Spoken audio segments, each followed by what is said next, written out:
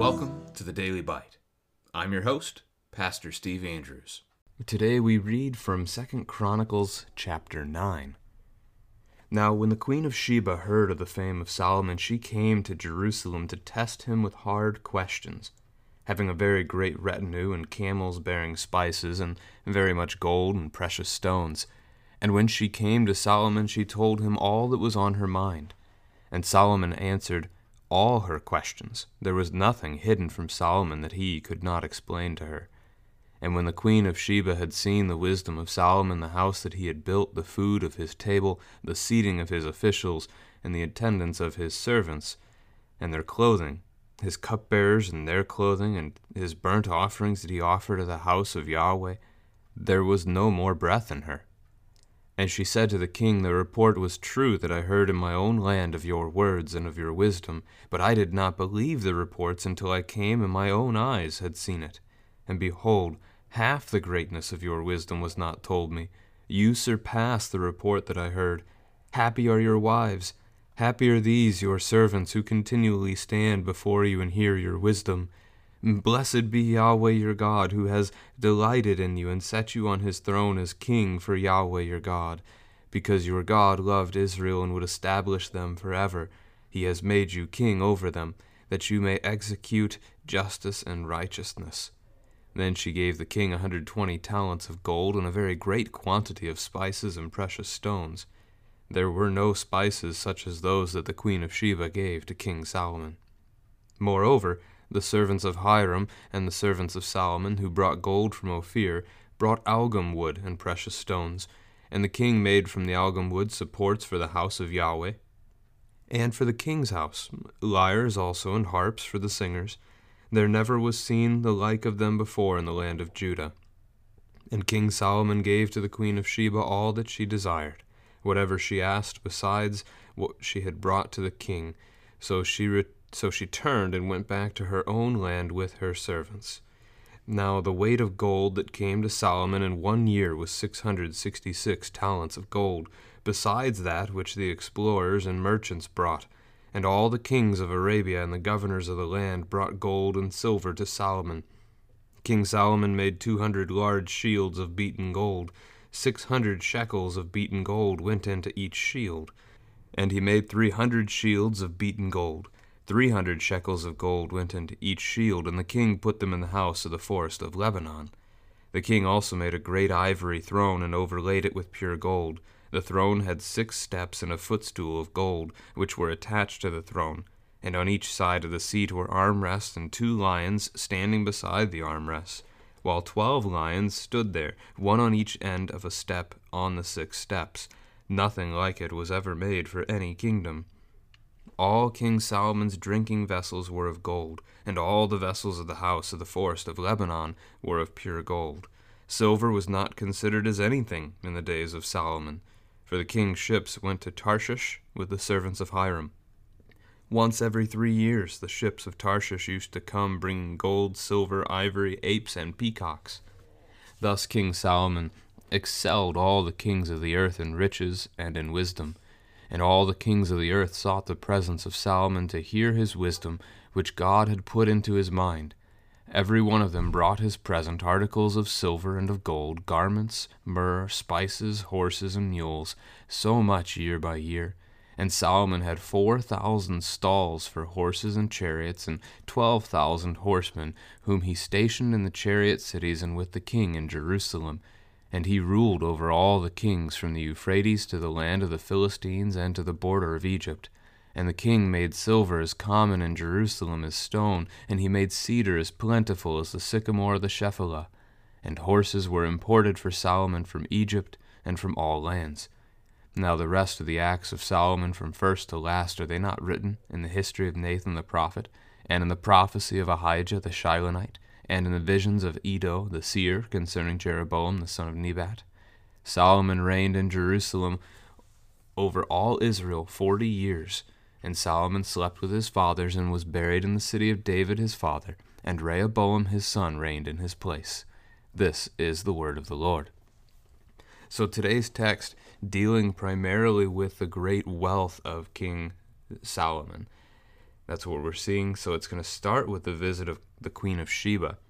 Now, this visit is described also in the book of Kings, as so much of Chronicles overlaps with that. The other visiting royalty are not mentioned, so why the Queen of Sheba in particular is a mystery. We don't know why this one is highlighted against the others, but that account has been given to us, so we get to look at it. Now, Sheba is probably over 1,000 miles away from Jerusalem. She has traveled a great distance to see the king. So if you're looking at a map, this would be about maybe where Yemen is today. So you're down to the southeast of Israel, along the coast of the Red Sea until you run into, I think it's like the Gulf of Aden or something like that. And what has brought her is that she has heard of Solomon. She has heard of the king and his great wisdom, and she wants to put that wisdom to the test.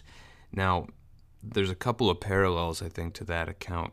One would be the idea of those who sought to test Jesus when Jesus was doing his earthly ministry. This seems much more favorable, or at least her response is going to be favorable. Oftentimes after they tested Jesus, they were silent. They weren't necessarily as overwhelmed in a good way as the queen is here. But another neat parallel that could be a fun family conversation around this one is basically what the Queen of Sheba is doing is what everybody talks about, jokes about what we'll do when we get to paradise. That we've heard of the wisdom of God. We know that God knows all things. And so when we get to paradise, we're preparing a list of questions that we can ask him, what we want to know. And so I see the parallel there. But I also think this could be a spot as she is seeking to stump Solomon with hard questions. What would you ask? If you were in the queen's spot and you were looking to ask hard questions of King Solomon, what questions would you bring on your journey with you? So she brings not only her questions, she also brings a lot of precious things, carried on camels. So she's got gold, spices, and also precious stones, so the various kinds of gems and things. And Solomon answered all her questions. Just like that. Nothing hidden from Solomon that he could not explain to her. Such is the gift of the wisdom that the Lord has given to his servant. This is a wondrous gift, and she is quite astounded by it. Not only that, but then she sees his wealth. She sees how he eats, how his officials eat. She sees how even the servants in his house are dressed. She is able to witness, this is interesting, she witnesses the burnt offerings that he offers at the temple. Did Solomon actually show her that? Did he allow her to witness Israel in its worship? That would be showing the other nations who Yahweh is. Teaching a little bit about his faith in his God. That would be a good thing. Whether that's exactly what he had done here or not, I don't know. But when she sees all this, there was no more breath in her. That seems to be about the equivalent of us saying today that she was left speechless. Although when people are left speechless, they never seem to actually be speechless. They just start rambling. And she does speak. Hers is not a rambling. She acknowledges that she had not believed all the things that she had heard about Solomon's greatness. But it turns out she wasn't even told the half of it. He is far greater than all the reports that she had heard about him. Verse 7, happy are your wives. Happy are your servants who stand before you and get to hear your wisdom. But notice the wives part. I mean, is this all 1,000 of them? The 300 wives, 700 concubines he's described as having. They are cared for, provided for, wealthy, living in luxury. Even if it's not what we would think of as marriage. Verse 8, blessed be Yahweh your God, who has delighted in you and set you on his throne as king. Because your God loved Israel and would establish them forever, he has made you king over them. Hiram spoke very similarly to this earlier in the book, back in chapter 2, verse 11. So this is now the second foreign ruler, monarch, who has spoken so highly about really God keeping his promise. They don't necessarily know the promises of God, but that the Lord so delights in his people, so cares for his people, that he has made Solomon king, and that he has blessed Solomon with all this wisdom, all this wealth, that Solomon can care for this people well, which was again Solomon's prayer. When the Lord offered Solomon whatever he wanted, Solomon asked for the wisdom to be able to govern the people.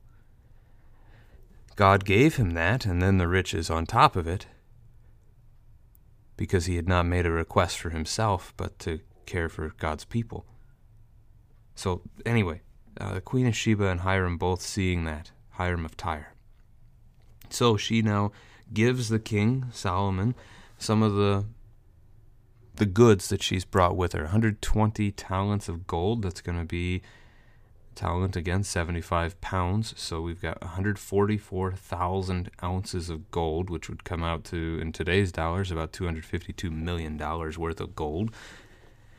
More spices than is measured here, and also the precious stones. So there are no spices such as the ones that the queen gave to the king. So such not just quantity, but also quality and what they were, the type of spices, Israel did not have.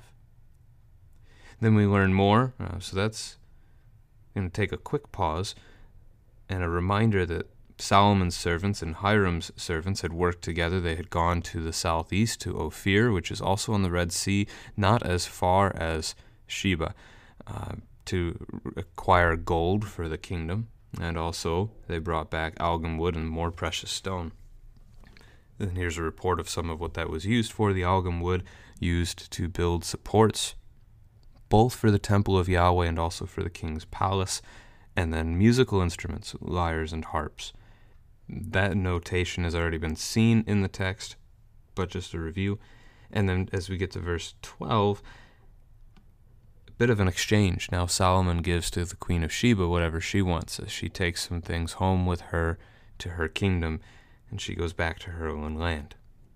Then we get a report of Solomon's great wealth and what he does with some of it. So the weight of gold that came to him in 1 year was 666 talents. That's 799,200 ounces, or about $1.4 billion of gold in today's dollars.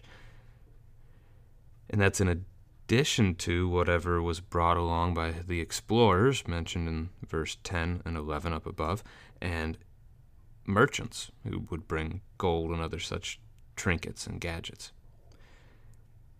The various kings of the Arabia, which is the land like where the Queen of Sheba has just come from, to the southeast, they have brought gold and silver to Solomon as well. So he's receiving wealth and gifts from all over the place.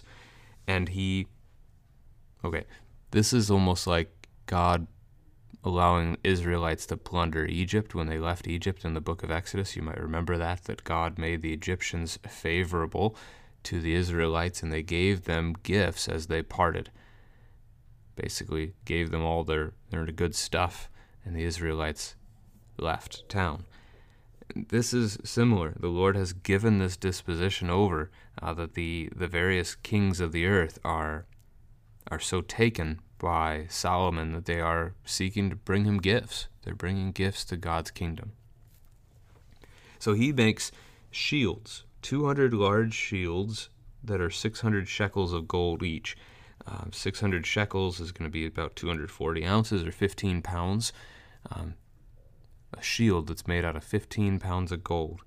It would be worth $420,000 today. And the other one's simply half, so 300 shields that are 300 shekels, so those are 7.5 pound shields, $210,000 each. Can you imagine equipping your soldiers with such expensive armor? Those are then hung in the king's armory, in the house of the forest of Lebanon. as it's described. The king also made a throne for himself out of ivory. This is no small task. Consider the size of this, because it's not just a throne, so it's not just a chair. It's also got attached to it 6 steps, and on the end of each step is a lion cast. So that's 12 lions there, plus the ones that are beside the throne itself, beside the seat.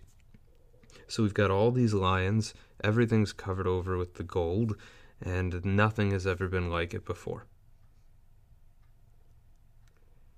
That's quite a picture of a throne. All of Solomon's drinking vessels are made out of gold. Everything in the armory, the house of the forest of Lebanon, is of gold. Silver was not considered as anything in the days of Solomon. It was so common. Common as stone, as we're going to see in verse 27 up ahead. A mention in verse 21 that the king's ships went to Tarshish, that's in Spain, to the west, and just as they went with the servants of Hiram to Ophir before, now they go to Tarshish together as well. So once every 3 years they would have lots of goods returned from Tarshish: gold, silver, ivory, apes, and peacocks. It's almost like King Solomon's building himself quite a little zoo as well, in addition to the other wealth that he already has. Now, again, verse 22, he excels all the kings of the earth in riches and in wisdom. All the kings of the earth sought the presence of Solomon to hear his wisdom, which God had put into his mind, and every one of them brought him presents. So, again, Solomon is not doing this on his own accord. This is the Lord's blessing. The Lord has given him this wisdom. The Lord has given him this wealth.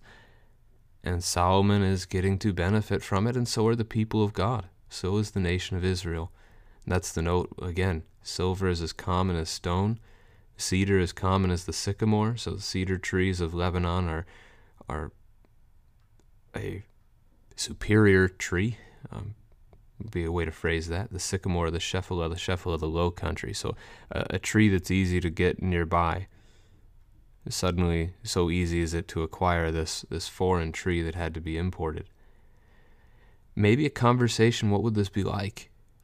What would it be like if silver were as common as stone where you live?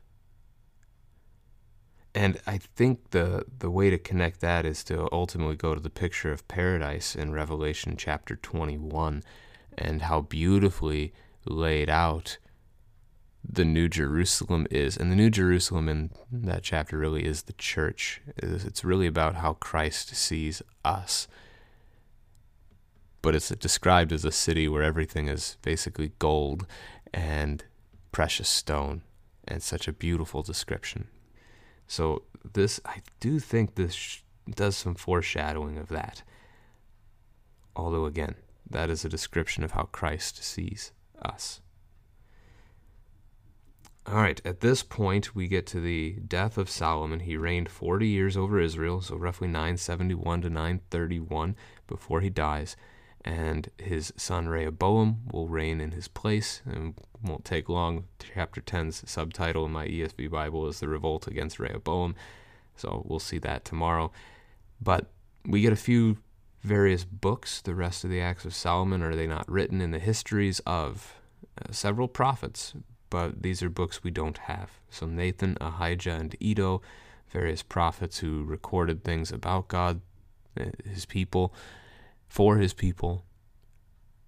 But we only have certain books in the history of God's people. Some the Lord has preserved, and others, for whatever reason, he has not. So we thank the Lord for the books we have. We thank the Lord that we get to learn about the history of his people, and how, again, all of this is meant to point us to Jesus Christ. Solomon's wealth, Solomon's wisdom, is a foreshadowing of what will come, all the more in Christ.